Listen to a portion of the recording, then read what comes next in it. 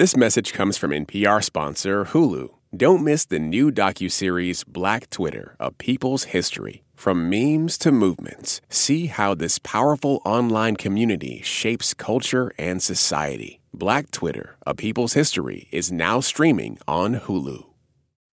This message comes from NPR sponsor Osea and their best-selling Undaria algae body oil. Get healthy, glowing skin for summer with clean, vegan skincare from Osea. Get 10% off your first order site-wide with code GLOW at OseaMalibu.com.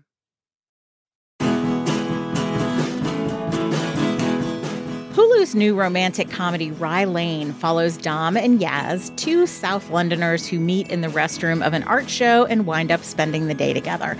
And it's a pretty eventful day. It's a day of adventures and long conversations and terrible exes too. But it might just offer them a little bit of hope for the future. I'm Aisha Harris. And I'm Linda Holmes, and today we're talking about the movie Rye Lane on Pop Culture Happy Hour from NPR. This message comes from NPR sponsor Hulu. Don't miss the new docuseries Black Twitter, A People's History from Onyx Collective and Hulu. Directed by Prentice Penny, executive producer of Insecure, Black Twitter, A People's History tells the story of how Black voices found a new home online and blossomed into a force for change, while laying down some hilarious tweets along the way. From the memes to the movements, see how this powerful community shapes culture, society, and politics. Black Twitter, A People's History is now streaming on Hulu. From WABE Studios, the podcast where they read stories is a new children's storytelling podcast featuring notable Atlantans and performers reading classic and contemporary children's books. Each episode contains a story meant to entertain, inspire, and inform young listeners. No screens required. Listen to the podcast where they read stories on WABE, part of the NPR Podcast Network. Joining us today is podcast producer and film and culture critic Kate Young. Welcome back to the show, Kate. Hi, thanks for having me. Also joining us is film critic and senior film programmer at the Jacob Burns Film Center, Monica Castillo. Welcome back, Monica. Thrilled to be back. Thank you. So Rye Lane is a snappy romantic comedy that premiered at Sundance in January. It stars David Johnson and Vivian Oparah as Dom and Yaz. They meet at an art show when she overhears him crying in a restroom stall over his lost ex. As it turns out, she's got her own busted relationship she's trying to recover from.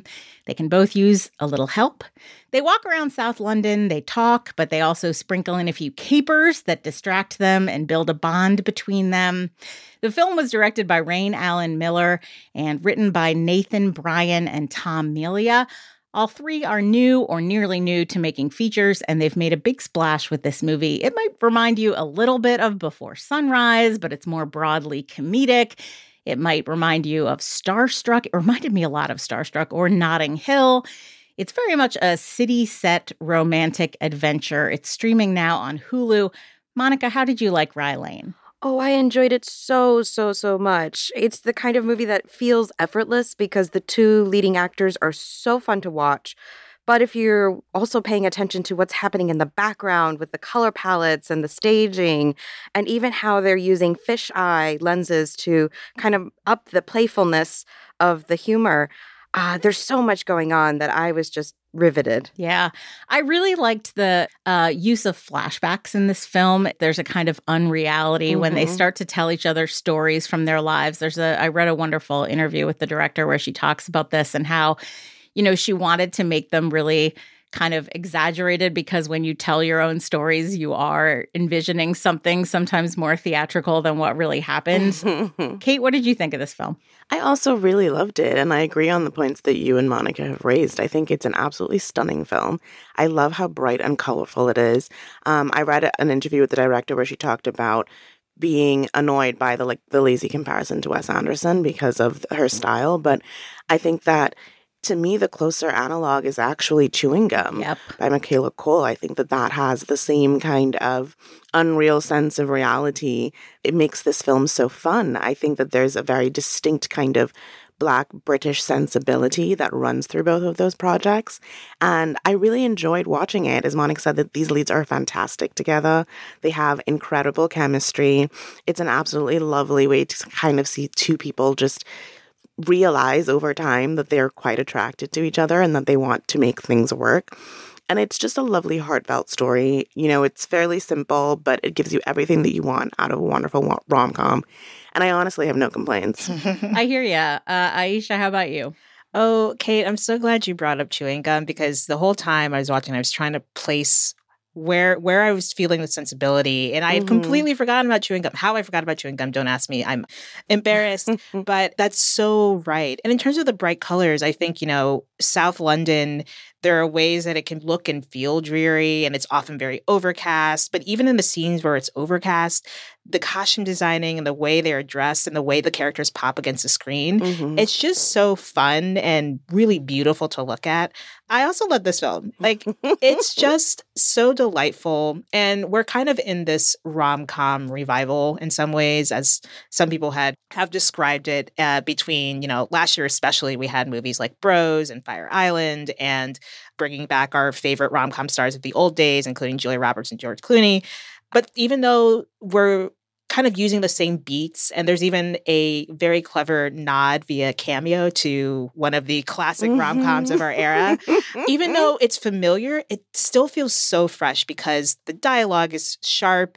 I can imagine them, even if they didn't wind up as a romantic couple, or even if there wasn't that flirtation, I could still see them being like friends, becoming good friends. And I think that's really important to the way this entire story plays out, because it does get weird. It does get a little over the top. There are some things that the characters do that, like, in real life, you'd be like, that's illegal and that's not okay. You would be considered the sociopathic ex in the scenario. But they're just so charming, and it's just so delightful that, again, like Kate, I have no complaints. Like, I love this movie. Yeah. When I started watching this movie, I really was sort of jarred by the fact that he starts the story, as we mentioned, crying in a bathroom stall, and she hears him. He's very sort of sniffly and sad. And it's an extremely unusual position to start out the man in a heterosexual rom-com. Everything all right in there? Yep. Fine. All right. Cool. And I read an interview with the director where, because she came into this project after the script already existed, or a script already existed. And she's also a writer. She talked about how she originally felt like, no, I want to write whatever is going to be my first feature as a director. But then she got very charmed by this movie because she thought it was so charming. And one of the things she talked about was making Yaz more, as she put it in her own word, dominant. And she talked about this dynamic in which you get kind of wisecracking, funny men and women who are sort of standing there being beautiful. And it was really interesting to kind of interrogate my own reaction to the beginning of this, which is like, I don't know if I like this guy at the beginning. Like, he's so sad. And I had a really interesting kind of talk with myself about, like, do I think I would react the same way if this were a boy meets girl where she was crying in a bathroom stall? I think I still would, up to a point, but it was very interesting to see how fresh of a way, particularly because it was him, how fresh of a way that felt to me to start a romantic comedy, particularly one that's very kind of concentrated all in one day like this. I also really loved how it did start talking about exes, because that's such like a dating no-no. You're not supposed to mention your exes in your like first couple meetings with a new person, because you're not trying to bring in the baggage from old relationships. And here's like, no, this is what we're dealing with, and we're dealing with it right now. Actually, it's still pretty hard to talk about the details. Oh, okay, sorry, we don't The bit that really hurts, I thought we were fine. We were better than fine. We moved in together. We had Hamilton tickets, stalls. It's a serious commitment. Right? Yeah, and I'm glad that you mentioned the beginning of the film, Linda, because I did not have those issues. I think perhaps that says something about me, that my first instinct was that he was a poor, sad boy, and I felt bad for him. But the dynamic between them that you raised about Yaz being the more dominant person in the pairing, I actually really enjoyed that, specifically for many of those same reasons, because I think that it allowed not just for her to play in a new role as the female part of a heterosexual pairing, but it gave him the room to do some of the things that we often see women do in romantic comedies. Yep. There's so many times in this film where you can see him just like starting to blush because he's realizing that she likes him back. And it is just the most precious thing in the world. And it's not a role that you get to see men play very often. They're usually the ones pursuing and running behind their loves. And this is the first time that I've seen in a while that you get to see the guy be the one who plays coy, who doesn't know if they want to make the next step, the one who gets to be shy and reserved. And it's such a welcome change. And I think what's also interesting is that this is obviously not the first time we've seen a man be like distraught over a relationship and these types of things. I think of even just something like How I Met Your Mother, where like the whole concept of that show is that the lead is just like focused on finding the perfect woman. Yeah. But the way it manifests in that kind of show is very different from the way it manifests here, where he is pathetic. He is kind of sad. But as the movie goes on, and I think what's so great about David Johnson, who you might recognize if you've watched HBO's Industry, he plays Gus on that show. I think they're two very different characters, but there's a way in which David Johnson's face gets kind of a little smirk or like this curled lip that is just so adorable. And he kind of looks at you kind of sideways. And when he exchanges those looks with Yaz, it's just like the sparks are there. And I really, really loved it. And I think that we're seeing so many different ways of what masculinity can look like, especially amongst younger generations. And I think that is part of what makes this so fresh and what makes it feel so different from other rom-coms, because we're seeing this like dynamic play out almost in reverse in some ways. But then we also learn that Yaz is, she has her own problems to deal with. So it's like this faux confidence in a way that she needs to kind of work through. And that's also super relatable as well. Rye Lane kind of reminded me a little bit of classic Hollywood in a way. Like you were mentioning how Yaz is a bit more dominant. That kind of triggered memories of like Katharine Hepburn in the Philadelphia Story, or even Barbara Stanwyck in The Lady Eve. And there's, I think, a little bit of It Happened One Night in the way that these two characters come together under unlikely circumstances, and then they really hit it off, and it's a tight frame. A lot of rom-coms tend to build on like a shared history, like, oh, these are exes getting back together, or maybe, this is a long relationship building up to something. But this is, the spark has to happen on screen, and it has to sustain itself within a finite amount of time, which is where that before sunrise comparison comes up. But I think they do it, and they do it so well. So I think that's why I was so thrilled that it reminded me of these, headstrong women, but are also, very much in love, and was just so thrilled by the emotions that it brought up in me. Yeah, and I haven't felt this charmed by a movie since maybe To All the Boys I Loved Before, or even maybe Heartstopper on Netflix. It was the first thing I'd seen that really kind of gave me that like fun, giddy, this is adorable feeling.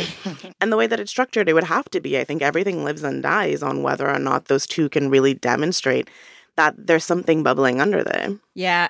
There are some really kind of nicely sharp and somewhat silly comedic elements of this film that I really, really enjoyed. Corinne Peter and Benjamin Sarpong-Brony, who play his ex and her new boyfriend, they have a scene in a restaurant where I just thought they were both so funny. He in particular, really, that is a potentially thankless part in a lot of stories. It's not uncommon for the exes and their new partners in a movie like this to be played for comedy. I think in some ways this film presents things the way they feel to you rather than necessarily the way they literally are. And that's true of the flashbacks, but I also think it's true of that scene in the restaurant. You get the feeling that like this is how the ex and her boyfriend would feel to you. You kind of sense that like maybe if you went back and had like a documentary version of that scene, they might not be quite like that. But it's very good at this is how they feel to you. And it's how they feel to both Dom and Yaz, which is one of the things that kind of brings that commonality to them, I think. Yeah, that character, Eric, also, he reminds me of the James Marsden character in like any given situation. He's dim-witted. He's like very handsome, and he's just happy to be here. Like Chris Maloney in Runaway Bride is another Yes. one. Oh. He's just the resident himbo. Like, that is his function in the story. Yes. And what you said, Linda, about the feel of it, I think that also just translates to the feel of this part of London and the way it really just like immerses itself in the, very heavily Afro-Caribbean community, just the characters, the artistic world, how a lot of these people are in the arts or arts adjacent. And just the sense that like, even when a character shows up only for one scene, whether it's like her aunt or her ex, they have like this distinct feel to them, and they are just kind of burned in your memory in a way that I think makes this not just great because of these two characters, but also the world around them just feels so real. And I think, the Wes Anderson comparisons, I didn't get that at all. Like I see. No, that never occurred to me. I was thinking, oh, this feels like, Spike Lee could also be low-hanging fruit, but like the way he makes New York City and Brooklyn especially feels, this is what it feels like. That's what I was getting from it. I agree. I mean, I don't know if this would offend her for me to say so, but I think that the Spike Lee influences are extremely strong. But I think that brings something special to it because, like you said, she's applying that frame to an entirely different city that has its own quirks, its own contours. And I think that the result we get is different enough that it is still distinctly her own perspective. Not everybody who applies intentionality to their visual style is Wes Anderson. That's just Thank you. I Right? just think that's Like, he can't just own that. Other people do too. Yeah, that's really interesting to me. But I think like it's funny that you say that, Aisha, because apparently when the script was originally written, it was set in North London, and the director was the one who wanted to set it in South London. And I think the directorial passion for that setting translates very clearly into the final product. And it's not that the passion of a writer cannot also translate into the product. But I think part of the reason that you get such a really terrific visual presentation of this film, not because of Wes Anderson, is her very specific intent and desire to represent the setting where the film ended up. Yeah, because I think one of the other things that really stood out to me in this film is the lighting. I think we get, especially in these fantasy sequences, we get a lot of really stark lighting, a lot of bisexual lighting, but it's very much done in a way that it's clear that it is meant to present our characters in their best light visually. So we get all of these shots of these beautiful blues and purples and pinks reflecting off of their skin. Generally speaking, you don't see a lot of that creativity around lighting black skin, or at least that has not been my experience. And I think that I really enjoyed the specific effort to use lighting in that way with black skin to tell a visual story that would not have been possible if people weren't additionally paying attention to how that medium can be used in a film like this. Yeah, and I think it's interesting in light of that, light literally of that, that you do find these characters initially in an art gallery, at an art show. And it sort of makes its commitment to an interest in art and visuals from the outset. It's a really interesting balance because the art that they're there to look at is sort of maybe funny, very intimate in its presentation of the physical form of a human. I'll just say that. I kind of wanted to build off of that and talk about like the production design, because in addition to the lighting and the costuming that we've mentioned before, there's patterns in the walls of the houses that they go into that make them pop even more. The number of conversations that went into like color coordinate everything within the scene is really quite astounding, in addition to everything that's playing out in front of the camera. Yeah, and you mentioned the costumes because I think one of the fun things that I liked about this is that Yaz's kind of totem is this bright pink bag that she carries, and I want to say pretty much every scene. It really just gives you a reason to go directly to her. I mean, she's also wearing, I think it's like a yellow raincoat for most of the film as well. And it creates this like flashing siren that you were meant to look at her and to pay attention to her in the scene. And I think that also reflects the way that Dom feels in those moments because she is his total focus. And this is a very hyper real experience for him because these kinds of things don't happen to him. It's probably worth noting that the costume designer is Cynthia Lawrence-John and the DP is Olan Collarday. Yeah, I think it was really fun for me to see this film and see that You can take a really simple story, you can still bring a lot of interesting stuff into it. Well, we want to know what you think about Rye Lane. Again, it is on Hulu now.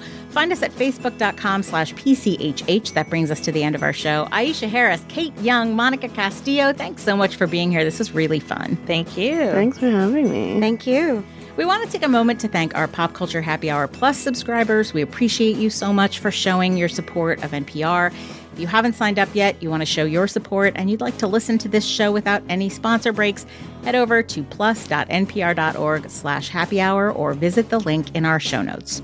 This episode was produced by Candace Lim and edited by Mike Katzeff. Our supervising producer is Jessica Reedy, and Hello Come In provides our theme music. Thank you for listening to Pop Culture Happy Hour from NPR. I'm Linda Holmes, and we'll see you all tomorrow.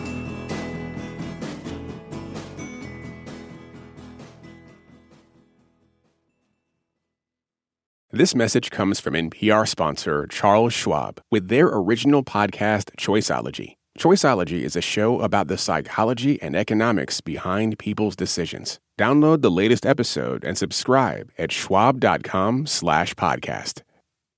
Support for NPR and the following message come from IXL Learning. IXL Learning uses advanced algorithms to give the right help to each kid no matter the age or personality. Get an exclusive 20% off IXL membership when you sign up today at IXL.com/NPR.